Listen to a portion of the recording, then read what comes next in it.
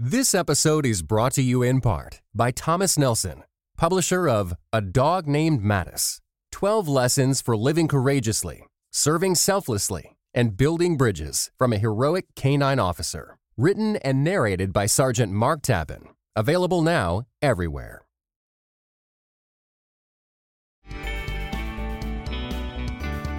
This is Matt Woodley, and this is Monday Morning Preacher, where we review one aspect of preaching and analyze one master preacher. I'm here today with my guest host for today, fellow preacher Kevin Miller. Monday Morning Preacher is brought to you by PreachingToday.com. I may be biased because I'm the editor, but I love and use PreachingToday.com because it gives you everything you need to prepare your soul and sharpen your skills so you can proclaim God's Word. PreachingToday.com's powerful database of over 13,000 high-quality, editor-screened sermon illustrations ensure that you'll be able to find just the right story to drive your point home. So go to PreachingToday.com now and sign up for your free 30-day trial.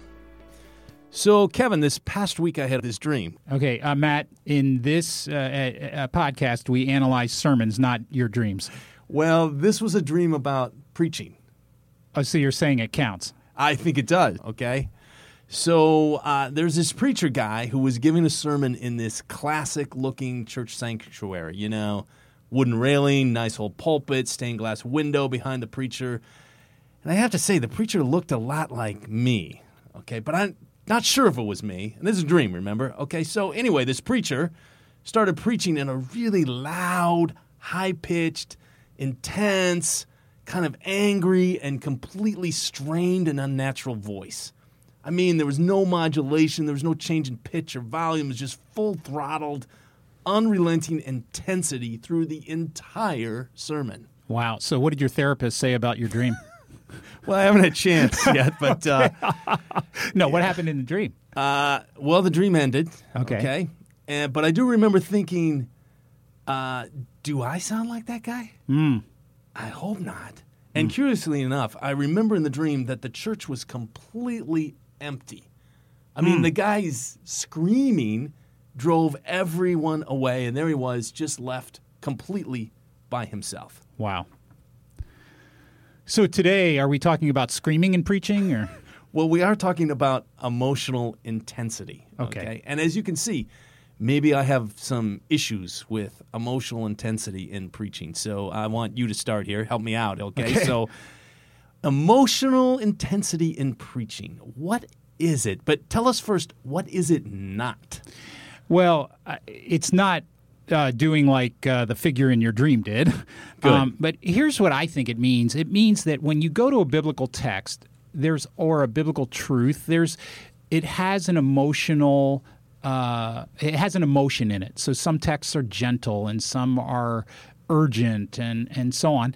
And so what I think we're talking about today is how do you convey the emotion of the text at the intensity level it appears in the text so that your listener feels that same emotion at the same level of intensity as it appears in the text.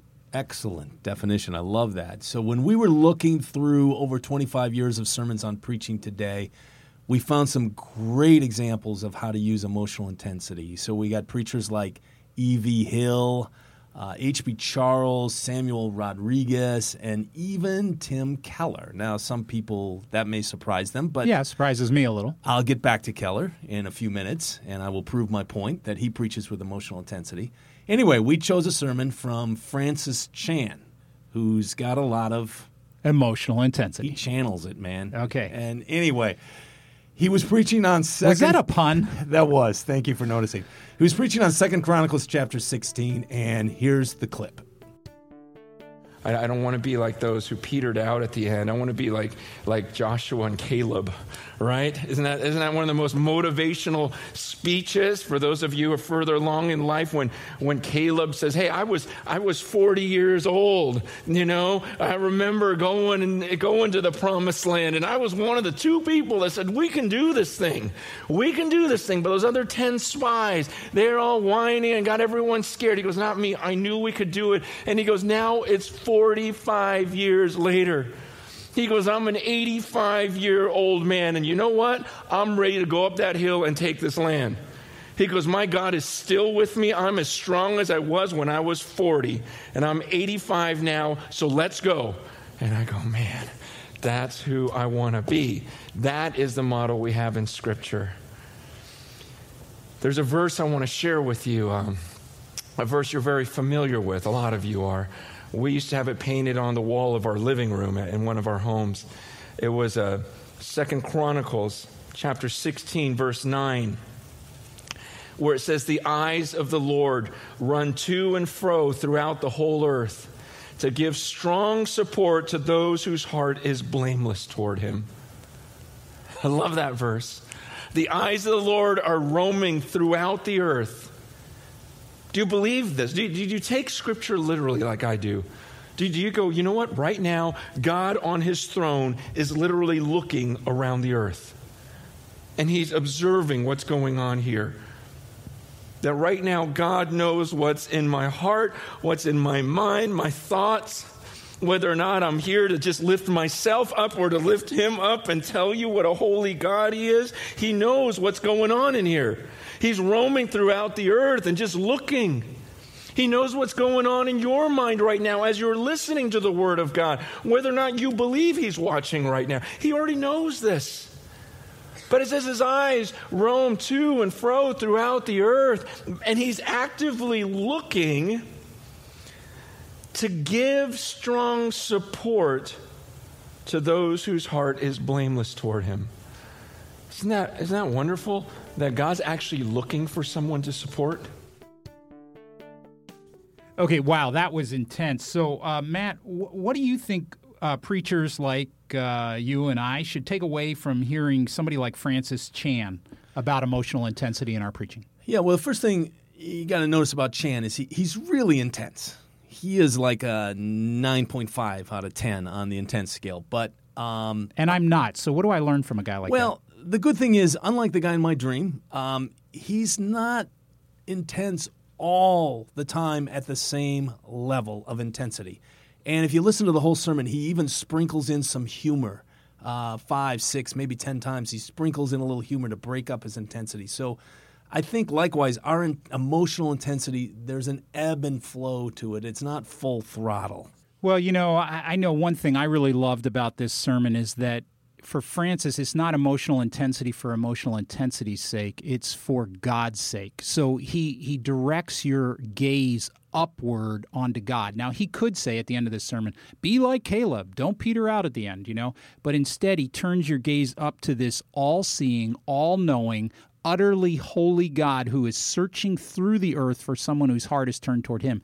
And that makes it intense. Just the reality of a God like that before whom I stand silent as a creature. I think it's also important to note that Francis is an intense guy. I mean, it's just his personality.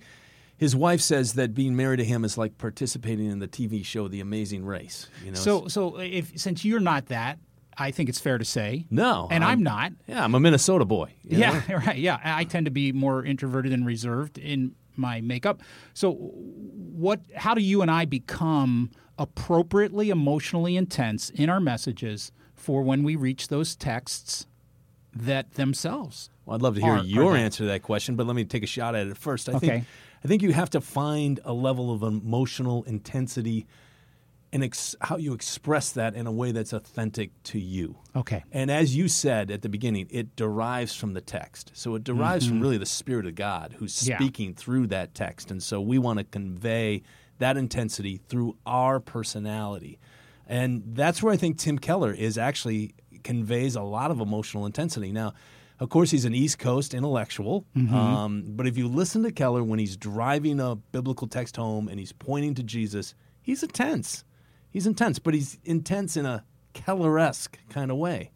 Okay, you convince me. And I want to be intense in a Woodley-esque kind of way. Okay. That is a word, Woodley-esque. So what would intensity that's Woodley-esque be like? That's a great question, Kevin. I'll answer that in just a second. First, a word from our sponsor. Monday Morning Preacher is brought to you by PreachingToday.com. I may be biased because I'm the editor, but I love and use PreachingToday.com because it gives you everything you need to prepare your soul and sharpen your skills so you can proclaim God's Word. So go to PreachingToday.com now and sign up for your free 30-day trial. So intensity that's Woodley-esque. Let me give you an example. I was preaching a sermon on 1 Timothy 3. I was talking about the qualities of a spiritual leader, and I called it an integrity checklist. And so I talked about living a life of integrity. These are characteristics of living a life of integrity. And I ended with this very powerful story about John Stott, where he anonymously washed the muddy boots of this 16-year-old kid from Mexico who was now 50 years old and running a ministry in Mexico City. So I heard that story from this guy. Wow. And so it was a story that just moved me, and I just told that story, and I had such feeling in that story because I knew these people and because I just urged people to live a life of integrity, that a life of integrity is a beautiful life. I remember that very well because I happened to hear that sermon, and you're right, that the story at the end just really hit home with power, with emotional power. I think as we think about takeaways for our listeners, the one thing I think I would suggest is to meet God in the text, because when you meet God in the text, you somehow that seasons everything you say, and you bring the right thing. For example, this morning I was reading from Isaiah 40, where it says that God tends his flock like a shepherd. And I was thinking how impatient I can be with people who are moving not at the speed I want them to be moving, but God doesn't do that. He takes those who are with young and those who are not able to move very fast like the lambs, and he carries them close in his arms, the text says. And there was something about the gentleness and the kindness of God that struck me in that text in a fresh way. And it made me want to preach a sermon that had a very gentle tone, a gentle emotional emotion. And so I felt like that sermon, as I started to think about it in my mind, should have almost like a lullaby effect on the listener. Yeah. I don't mean put them to sleep, but I mean give them that same evocative sense of the kindness and gentleness of God. Beautiful. There's one more point about emotional intensity. Now, I think, obviously, we've been talking about emotional intensity. It matters. It matters a lot. It helps your people connect with the biblical text and your passion for God's Word. But there's something else that's also very powerful on this topic, and that is what I would call the intensity of the Holy Spirit, because there's an emotional intensity to God. There's an emotional intensity to Jesus, and the Holy Spirit is intensely seeking lost people. He's intensely drawing people out of sin and into the Father's embrace. And so we preach with the intensity that we need, but remember that it doesn't all depend on you. The Spirit is at work through you to bring people to the Lord as well. Well, that's a great point. I mean, they say that Jonathan Edwards, the most brilliant theologian that America probably has ever generated, used to read his sermons, and it was in kind of a academic monotone. And yet the sense of the presence of God in those messages was palpable to the point that people would literally hang on to the pillars of the sanctuary to steady themselves against the palpable sense of the holiness of God. Yeah. So preachers, preach with emotional intensity. Look at your intensity. Ask people to review your emotional intensity. What do they hear coming through in you? Get some feedback on that. So that's our episode for today on Monday Morning Preacher. Join us next time as we look at another facet of preaching through the lens of another master preacher.